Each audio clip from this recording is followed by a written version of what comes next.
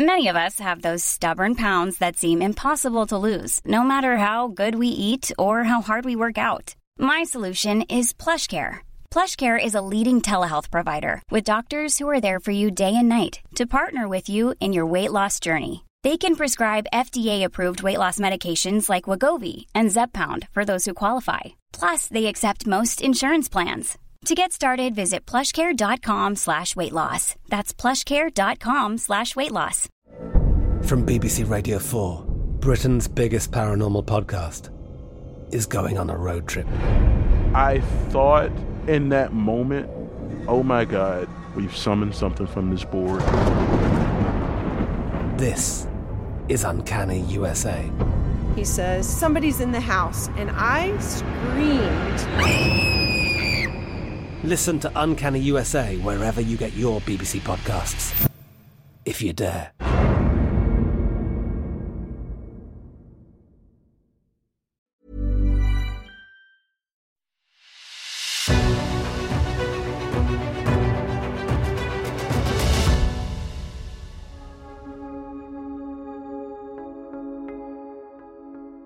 It's The Ancients on History Hit. I'm Tristan Hughes, your host.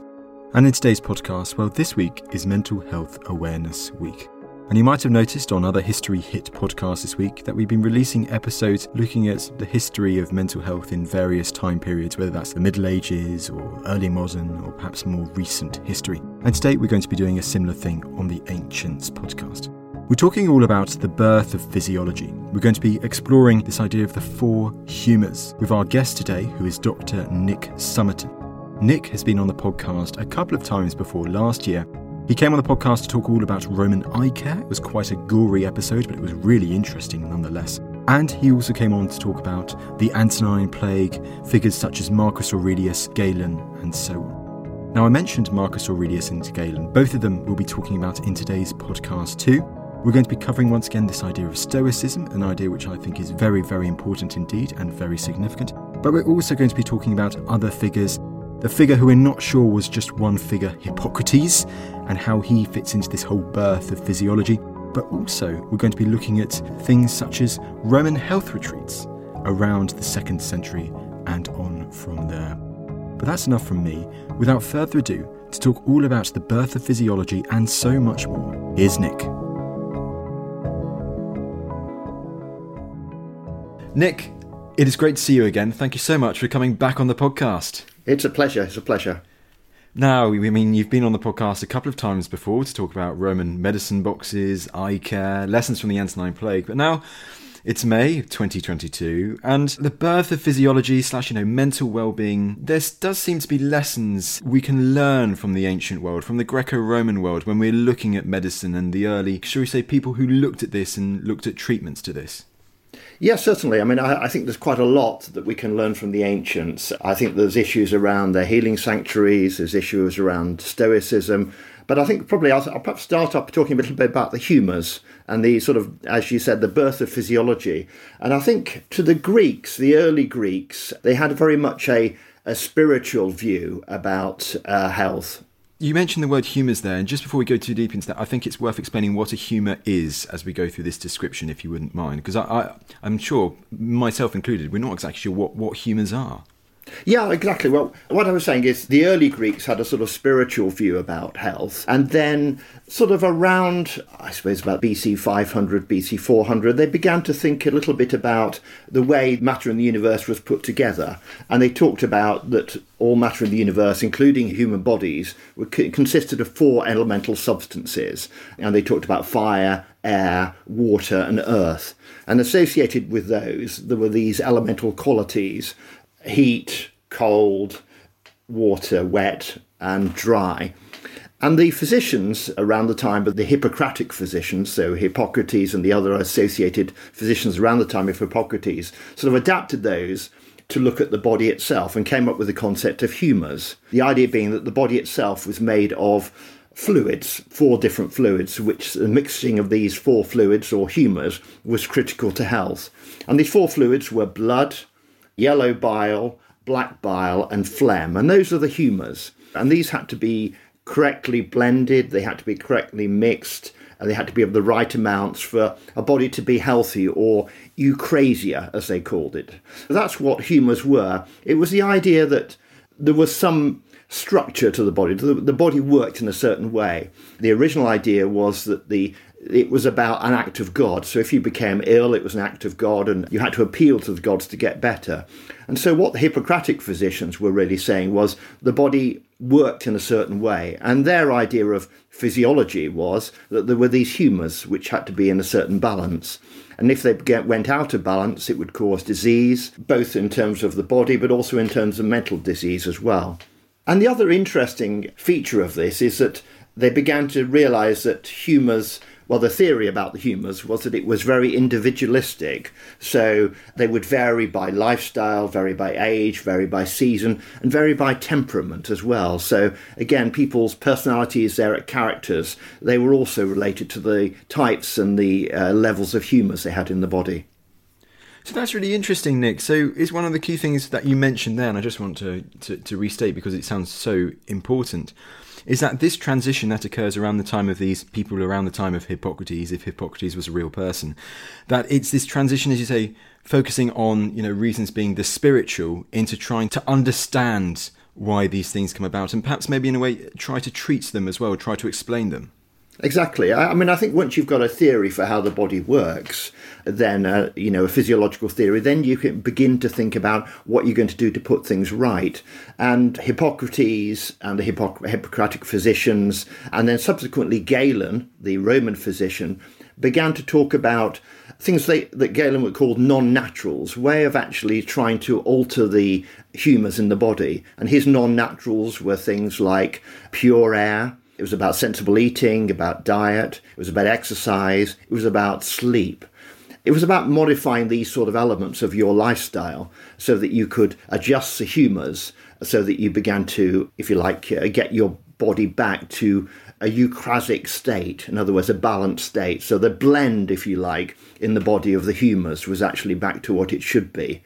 So that's really what Galen, Hippocrates started, and then Galen was a great advocate of in his books that he called Hygiene, trying to deal with these issues around diet, exercise, sleep, and sensible eating. But of course, there were other treatments they used as well to try to rectify the humours.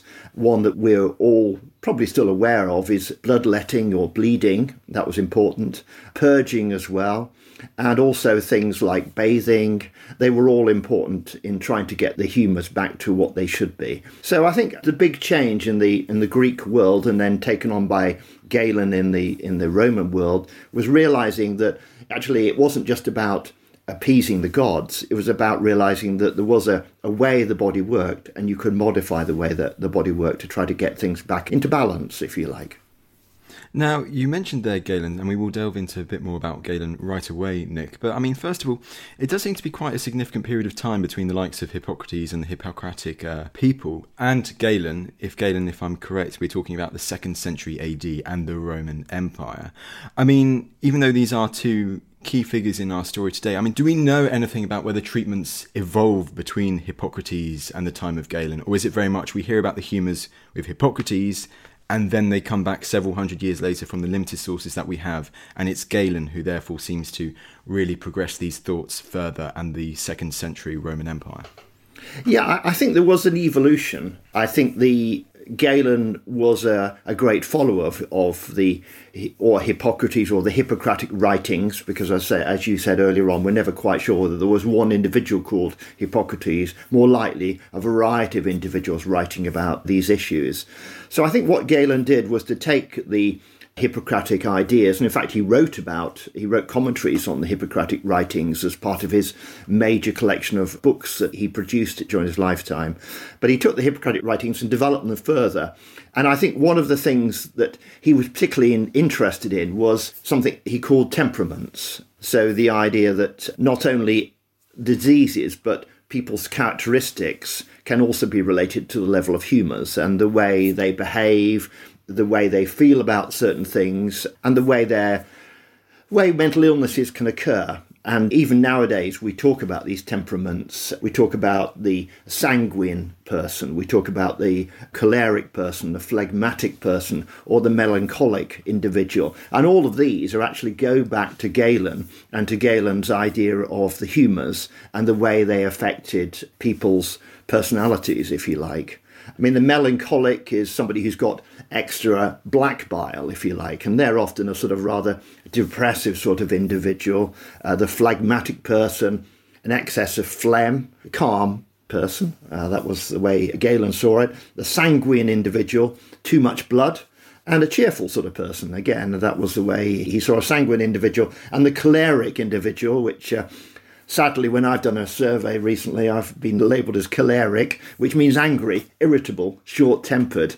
And in fact, if listeners are interested, they can actually assess their own tendencies in this area by going on to the OSPP 4 temperaments test. You can just Google that, OSPP 4 temperaments test, and you can actually assess how choleric, how sanguine, how phlegmatic, or how melancholic you are. But this all goes back to Galen, and he wrote a whole book called The Temperaments. So it was really the idea that mental illness was not only about major alterations in the humours, but also about small changes which determine your personality. One key question, just before we keep going on that, we mentioned, Galen in the 2nd century in the Roman Empire, and I think we got quite an idea of who he was. But can you kind of explain exactly who this figure of Galen was? Was he quite a prominent medical figure in the 2nd century Roman Empire? He was quite near the top, wasn't he? Well, right at the top. I mean, he eventually ended up as the physician to Marcus Aurelius, but he started off in Pergamon over in Turkey and then worked his way to Rome via Alexandria, gaining a lot of experience in physiology, anatomy, a lot of reading. In fact, his medical training took 11 years, which is longer, probably twice as long as you'd train a doctor nowadays. So he was also very interested in language. He was interested in philosophy, highly educated individual. His father had been an architect, actually, over in Pergamon, and he wrote extensively throughout his whole life. Scores of books were produced by Galen, which survived right through into medieval. Well, they've survived to today, but their influence of the writings continued into medieval times, into the 16th, 17th century. But even in terms of his approach to the humours and temperaments, that survived right to the 19th century and even to today, actually.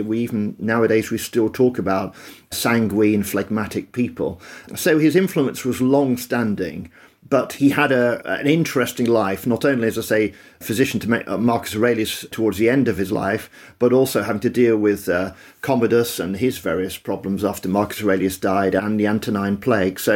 But a very prominent Roman doctor, probably so prominent that some other good doctors of the time, like Rufus of Ephesus, tend to be overshadowed by him, sadly. And I think nowadays, we're trying to rectify that balance a little bit and look at some of the writings of others from that time as well. Because he was probably, if you met Galen, you'd probably find him quite arrogant. You'd probably find him a sort of choleric character as well, because he was very easily irritated, I suspect, by his colleagues, and his writings do show that tendency. Oh my goodness me! I mean, in the pub next time, if someone annoys me, I'm just gonna, I'm gonna say something. Oh, you're a phlegmatic person, aren't you? Or you're a melancholic, or you're a choleric person. They won't know what hits them. But let's bring this to the modern day as well, because as you said, this personality test, which has its origins in the ancient world of Galen. You've been doing a lot of work on this, and you've recreated one of these tests that anyone listening to this can go and take following listening to this podcast. Yeah, no, I wouldn't take credit for myself. It's freely available online. It's been developed by psychologists, so it's been properly developed. But I've just done the test when I discovered it, and I would recommend, and it tells you what your dominant humour, if you like, your dominant temperament is. So mine came out as choleric, but I have a little bit of phlegmatic and sanguine and melancholic elements as well. And you'll see if anybody wants to do it. It's 24 questions. It's interesting, probably a bit of fun, but also probably of still some relevance. I think there are still some modern psychologists of the last century in particular, Kant and also Pavlov, who again thought that there were 4 temperaments. So I think the 4 temperament idea is still sort of hanging around there. And so, yeah, it's an interesting thing to do and something to share with your friends, I think. Absolutely. I actually did it this morning, and I know a few of my co-workers, they did it yesterday. I mean, I was quite happy. I got sanguine with quite a bit of phlegmatic and choleric on the side. It's quite interesting to see the results and how it's a fun little thing to do. As you say, it doesn't take much time, and it's something that anyone can do, and we'll put a link to it in the description below. Oh, well, sanguine's nice. I mean, sanguine's cheerful, phlegmatic's calm, and so those are the ones you want to get. Probably less choleric like me, I think, probably. I can see your anger just erupting from the screen, Nick, as if, my friend. But we have to move on. This has been really interesting so far, but we're going to focus still around Galen and the 2nd century AD, because, I mean, you have these four humours, you have this personality test.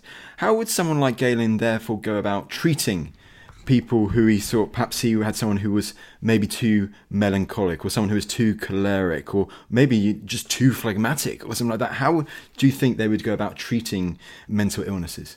Yeah, well, as I say, they have the non-naturals. So again, sensible eating, exercise, getting enough sleep. Those are all important to Galen. But let's look at one particular example. Let's go for a melancholic person, because that's probably somebody who comes up melancholic. So a melancholic person has got too much black bile, is what Galen would say. So how would you adjust somebody's black bile? So I think what you get them to do is to eat less raw foods, for example. You'd say, don't have so much cabbage. It's a slightly bizarre thing. That would be one of Galen's bits of advice. He'd actually say you need to look at lifestyle a bit more. So don't stay up too late at night, don't overwork, drink more fluids, less alcohol. Actually, when you think about it, if a melancholic person is a depressed sort of person, that actually makes a lot of sense to modern doctors as well. You want them to watch their work-life balance. You want them to get a bit more sleep. So it makes sense. One of the things I really like about the black bile is actually sending people off to the seashore, to coastal areas, to breathe in the sea air. Again, something that we might talk about today. Go and take the waters, go for a 15-minute walk after dinner. So there were precise things that Galen was saying. So if you were somebody who he assessed had got too much black bile, then that's the sort of things he would recommend before he started sending you off for having some massage or some bathing or some bloodletting or purging or cupping. Those were very much second, and people think that that's what the ancients were doing all the time, that they were, purging you or they were taking blood off you. But actually, sensible exercise, walking along by the seashore, not having too much cabbage, and not overworking, getting good work-life balance, that would sort out your black bile. That's what Galen was saying. And I think nowadays we might not agree with the humoral ideas, but actually we would probably still make those similar sort of recommendations for other reasons. Absolutely. It's still interesting to cover nonetheless. But as you say, this wasn't the only thing that was happening in the mid-2nd century when talking about things such as mental illnesses and so on, or things to help with treatment of it. It seems around this time we also see, Nick, this real rise in Stoicism, or it really comes to the prominence, doesn't it, by the likes of Galen and others. Can you explain a bit more about this and how this fits into our whole discussion today? Yeah, I mean, I think Galen was really interested in developing a philosophy of life. I said earlier on that he had been interested in philosophy and language, and I think many Romans at that time were interested in a philosophy of life. Philosophy nowadays is seen as something that resides in university departments, not in sort of marketplaces or restaurants. But for the Romans, philosophy was part of what they did. And I think Stoicism was one of the philosophies of life that was becoming very prominent around Galen's time, and Marcus Aurelius in his book Meditations was a great proponent of Stoicism, as was Seneca around the same sort of time as well. And Stoicism, there are really 2 or 3 key features about Stoicism. Probably the most important one is appreciating that there are things in your life that you can control and things that you can't control. So, for example, you can't control other people's opinions about you. You can't control your wealth, really. You can't control your reputation, your mortality, or the effect of pandemics, actually. You can't control, where they had the Antonine Plague, we have coronavirus. We can't control those, but we can, as individuals, control our reactions and our behaviours to them. And I think that's really one of the things that's critical about Stoicism, is that it's not so much the problem. It's the way you perceive the problem and the way you react to the problem. So that was very critical. And I think both Galen and Marcus Aurelius were trying to get people to stop worrying about things that were beyond their control. Because if you stop worrying about things that you can't control, like people's opinions of yourself or your reputation, that leads to stress, anxiety and depression. So it's very much trying to control the things that you can control rather than things you can't, and behaviours and your reactions are critical to that. I mean, nowadays we don't talk really about Stoicism so much. What we talk about in terms of medical treatment, we talk about cognitive behaviour therapy. And cognitive behaviour therapy, if you just go onto the NHS website, it actually says that this is about changing the way your state of mind in terms of the way you deal with problems, you deal with events. So again, a very similar approach. I think the other thing about Stoicism is to control insatiability, the idea that we want all these different things all the time. We want the latest mobile phone, we want the latest gadget. All these things, again, can lead to unhappiness. And I think one of the key things about Stoicism is to be aware what's important. And I think probably something about living through the coronavirus epidemic has helped us to focus a little bit more on what we value as opposed to, what's nice to have, but it isn't of particular value. And I think writers on Stoicism, modern writers on Stoicism, sort of list a number of things that it's worth thinking about in terms of values. What ultimately is the most important thing in your life to you? And what do you want to be remembered for after your death? What sort of character do you want to have? These are the sort of things about trying to assess your values. And so that thinking became very important to the likes of Galen and the likes of Marcus Aurelius. And Galen writes a very nice piece about when there was a fire in Rome, how he coped with the loss of all his books, many of his great medical instruments, and also how he coped with having to live under the Emperor Commodus, wondering whether he'd be, killed or sent off to an island. And he very much went back to Stoicism, realising that he can't control the nature of the Roman emperor or the fact that there's been a fire and burnt all his books, but he can control how he reacts to it. So I think it's this sort of what we call in modern parlance cognitive behaviour therapy, but it's also, Galen also quite keen on meditating from time to time during the day, trying to work out what things, we call it negative visualization now in terms of cognitive behavior therapy, thinking about what your life would be like if you lost your house, what it would be like if you lost your partner, if you lost your job, if you lost your life. It helps to get things into perspective a little bit. So Stoicism, very important to Galen, Marcus Aurelius, and many Romans of that time as a philosophy of life. And interestingly, quite important to many modern people because the sales of Marcus Aurelius's book Meditations went up during the coronavirus epidemic. And I think people were beginning to decide what was important to them and realising that were things they could control and things they couldn't. And I think that's the heart of Stoicism.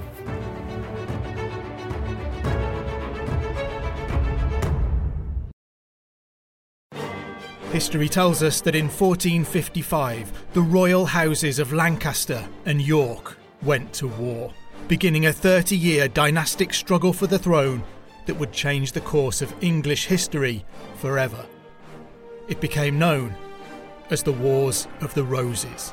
At this time, the Wars of the Roses are well underway. There's so much uncertainty throughout the country and who's going to come through all of this. This month, we're dedicating a special series of episodes to finding out all the answers to your burning questions. People have just assumed the Beauforts were bad. But when was this scribbled in? It's effectively an act of graffiti on a parliamentary roll. Who were the key players? What were the critical battles and switches of allegiance? Was it ever really a case of good and bad? Join me, Matt Lewis, on the Gone Medieval podcast from History Hit every Saturday for brand new episodes.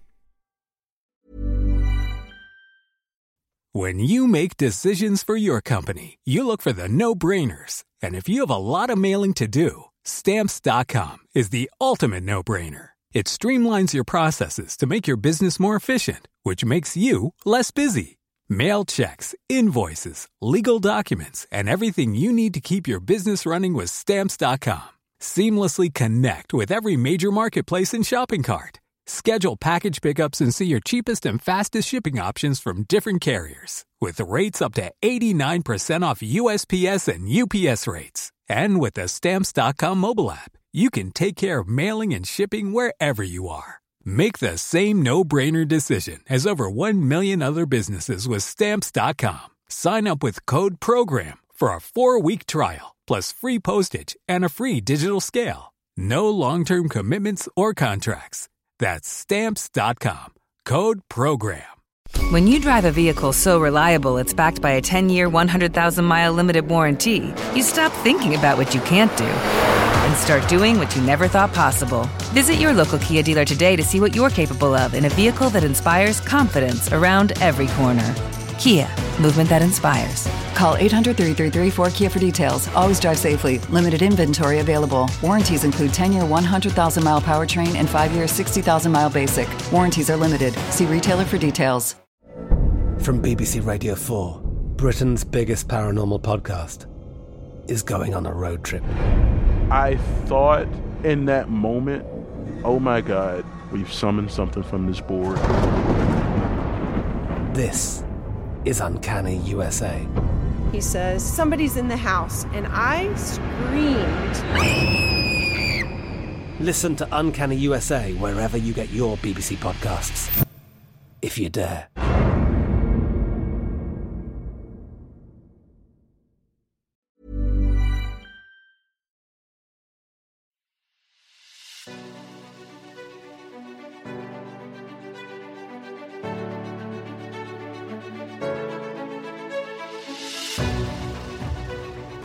Now, Nick, you did mention there Marcus Aurelius and his book Meditations, and it feels we must talk about this a little bit. And first of all, who is Marcus Aurelius and what is his book of Meditations? It seems to link hand in hand with this idea of Stoicism and to this modern day. Yeah, well, Marcus Aurelius, Roman emperor, again, around the time of, so we're talking about the end of the 2nd century, around the time of Galen, probably one of the last of what we call the good emperors, and very well liked by his colleagues at the time, but very focused on meditations were his own thoughts about how to deal with things on a day-to-day basis. And it might just be worth me just quoting something from Meditations, something about how Marcus Aurelius started the day.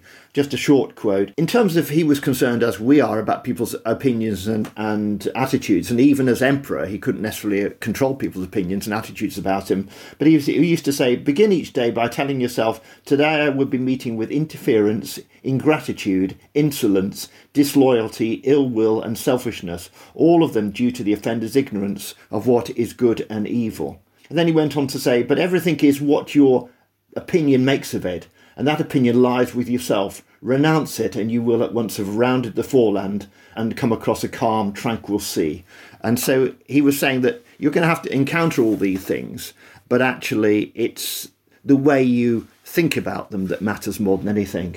I mean, it's quite interesting, actually. Shakespeare in Hamlet says, or Hamlet exclaims, why then 'tis none to you, for there is nothing good or bad, but thinking makes it so. And again, he was saying exactly the same thing.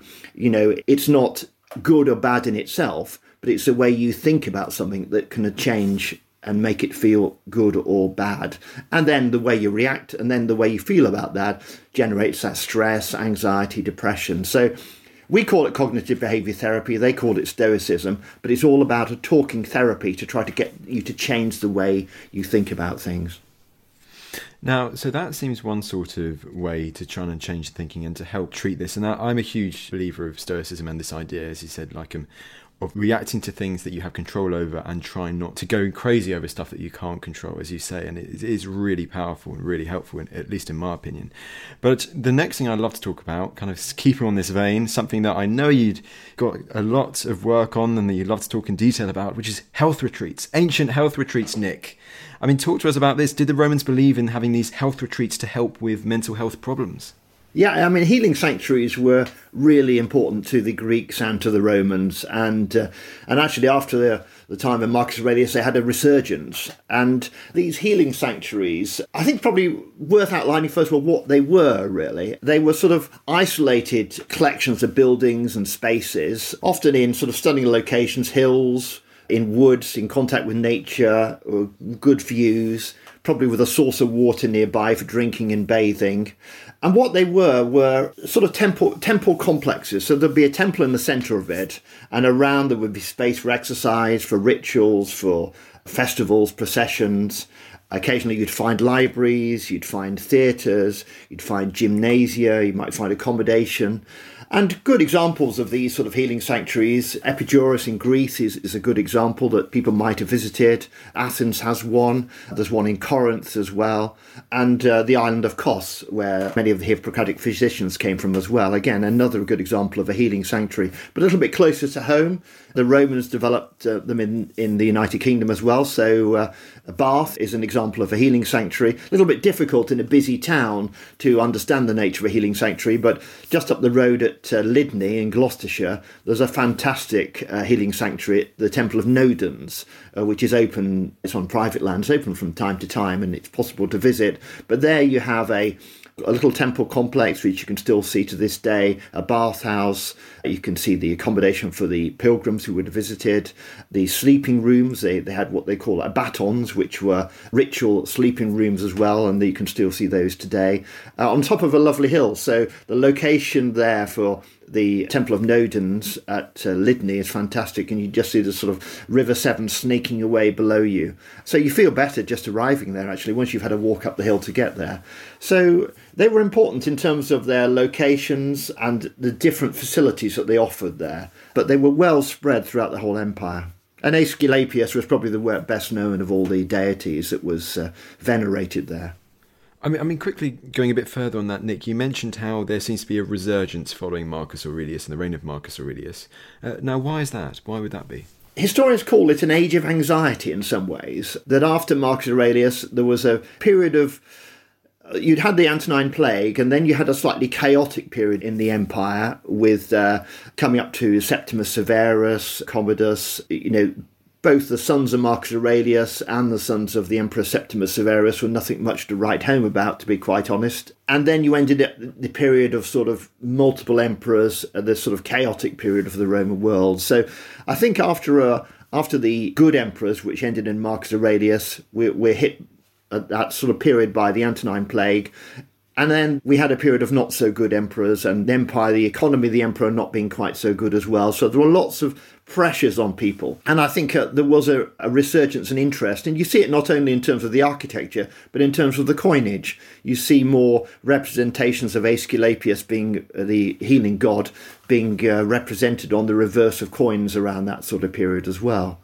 And certainly Nodens, the Temple of Nodens, had been an iron working area on the top of that hill outside Lydney, but it was developed over the period of sort of, the 3rd century onwards, really. You see the developments occurring there, and other healing sanctuaries that may be nearby there as well. I mean, there is a suggestion that there were a number of healing sanctuaries along the Severn corridor, Chedworth, Great Wickham, which we see as villas. Some people might think of them as healing sanctuaries as well as Bath, and possibly something at Caerwent as well as Lydney. So there was the idea that there were a number of these healing sanctuaries around at that sort of time being developed.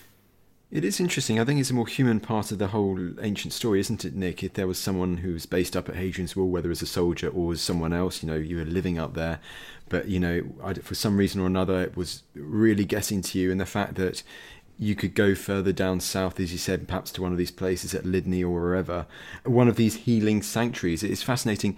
You mentioned those ones in the central Mediterranean, the Asclepius, the god of healing, and all of those places, Epidaurus. But it's so interesting to see that there was one closer to home on the further extreme of the Roman Empire, but that those facilities, as it were there. I mean, it's remarkable I can imagine going to see those sites now and trying to understand, almost 2,000 years ago, these were important places for people, as healing sanctuaries.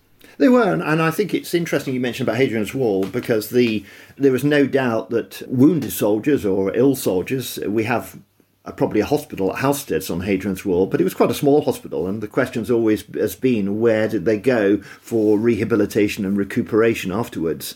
And if you look at the dedications that have been left at places like Bath in this country, they often are from soldiers from Lincoln or Chester. So people, soldiers will have travelled away to actually get to these healing sanctuaries. So there would have been some pilgrimage, if you like, some travel to get there.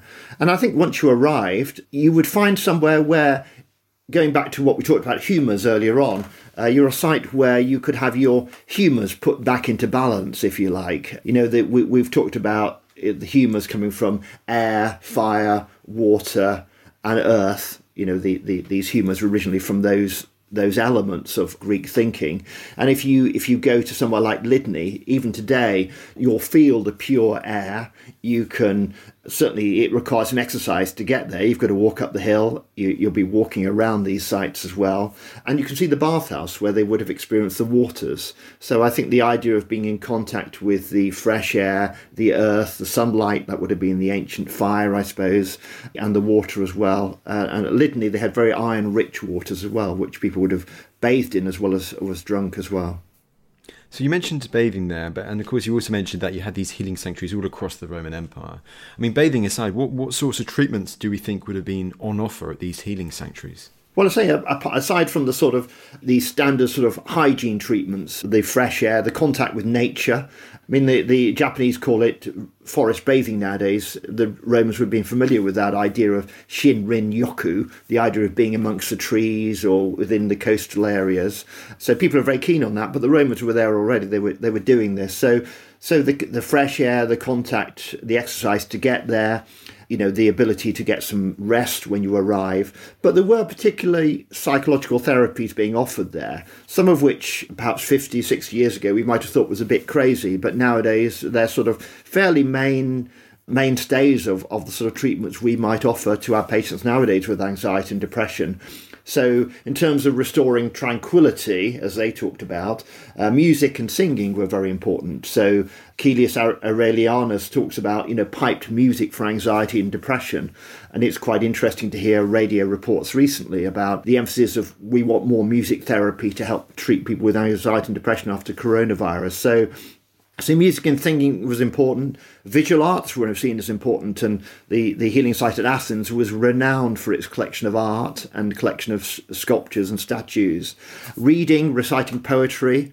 The healing site Epidaurus, and many of them have fantastic theatres and tragedies and comedies. Again, going back to Stoicism, they might be a way of helping to get things back into perspective. Listening to a tragedy, watching a comedy, get you to think in a different way about things. And then obviously there would have been group therapy, individual therapy as well. Reading testimonials of people who've been cured in the past, that would have helped their psychological well-being, as well as sort of looking at votives. Votives were things that were left in thanks for a cure or in anticipation of a cure. And you find them at many of the healing sites. It might be, representations of eyes. It might be a hand at Lydney or breaths at Bath. You see these around the place, these votives. So those are the sort of psychological treatments. So we've got the hygiene treatments, making sure you don't forget about the importance of exercise and sleeping and sensible eating, but also particular psychological therapies, arts type therapies that we would talk about nowadays. But also they had something called dream healing as well. Dream healing is a little bit more separate from the way we might practice today, and it might seem a bit crazy really to some people. But essentially what dream healing involved was that people would come up and they would sleep in these healing sites in places called abatons.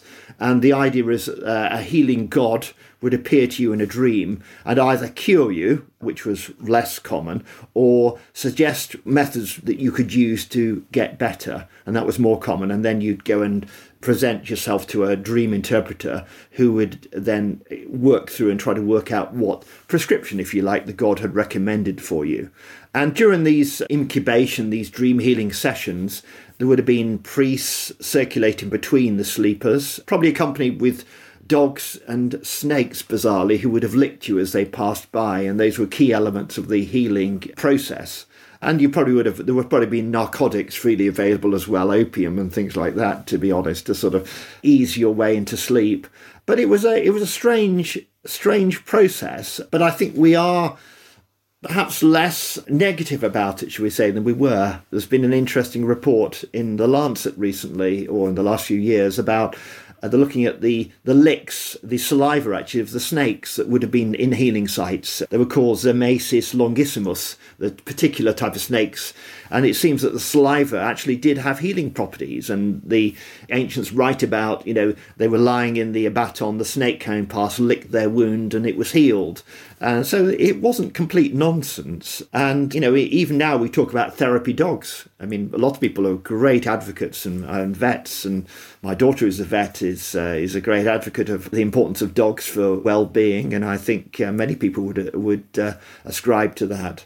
So I think these dreams were a funny thing, but I think it's something that we're beginning to perhaps reflect on a little bit more nowadays. There is an interesting guy in the United States called Edward Tick. He's written a book on dream healing, and actually he is a psychologist. He's a credible individual, and he's actually taken various veterans from conflicts that the Americans have been involved in with post-traumatic stress to healing sites, and they've actually slept there or nearby and had healing dreams, which he is convinced help with post-traumatic stress. So dream healing is an oddity, and it was part of what they did, but it was also about trying to get their humours back in. So there was a bit of logic behind it. So if somebody had a dream with smoke and mist and darkness, their black bile was up the creek again. Or if it was a dream with destructive fire, there was something wrong with their yellow bile. So all of these things were sort of interacting with each other. I mean, I know, first of all, if I ever saw a snake at a healing place that I was going to, I'd literally run a mile, because that's something I cannot do. Dogs, absolutely. Snakes, less so. But I appreciate it's not exactly dreaming, maybe to an extent. But do you think meditation can fit into this at all, Nick, if we're talking about dream therapy alongside that? Yeah, I think so. I mean, I think the meditation was seen as very important by Galen. It was important by Marcus Aurelius, important by Seneca as part of Stoicism. And they were very much about focusing on valuing things, as we've discussed earlier on, things that are important in their lives, and helping them to understand what's important by focusing on the things they have already, their job, their life, their home.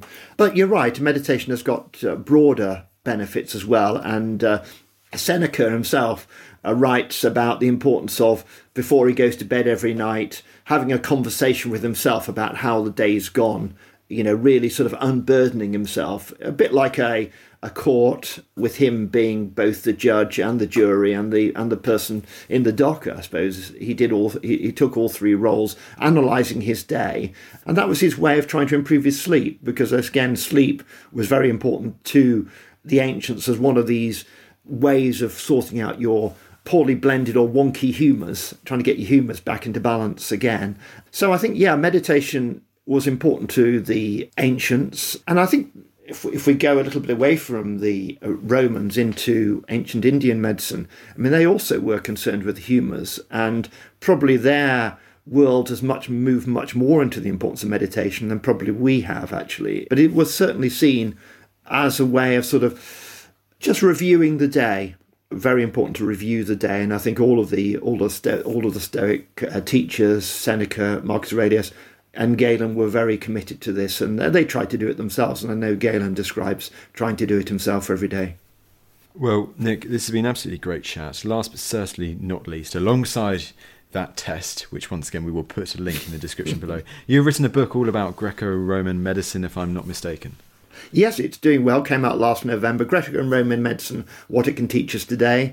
Humours is a difficult area, and I think in the first chapter perhaps I make it fairly straightforward, and the lifestyle changes that they adopted and how they relate today to things that we can still do today.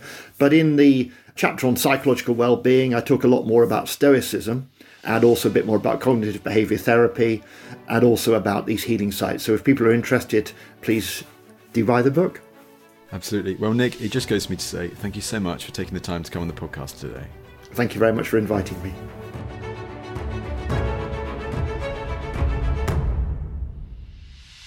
Well, there you go. There was Dr. Nick Summerton explaining all about the birth of physiology, the four humours, Roman health retreats, Marcus Aurelius, Galen, and so much more.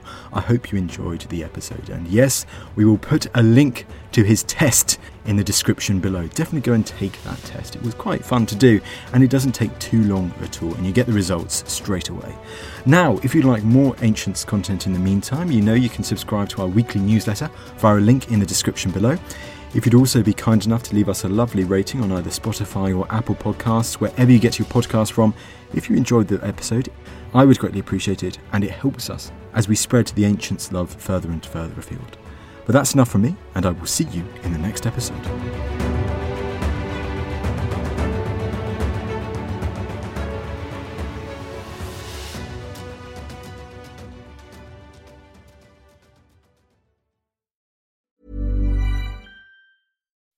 When you make decisions for your company, you look for the no-brainers. If you have a lot of mailing to do, Stamps.com is the ultimate no-brainer. Use the Stamps.com mobile app to mail everything you need to keep your business running with up to 89% off USPS and UPS. Make the same no-brainer decision as over 1 million other businesses with Stamps.com. Use code PROGRAM for a special offer. That's Stamps.com, code PROGRAM. Thank you for listening to this episode of The Ancients. Please follow this show wherever you get your podcasts. It really helps us, and you'll be doing us a big favour. Don't forget, you can also listen to all of these podcasts ad-free and watch hundreds of documentaries when you subscribe at historyhit.com/subscribe. As a special gift, you can also get your first 3 months for just £1 a month when you use code ANCIENTS at checkout.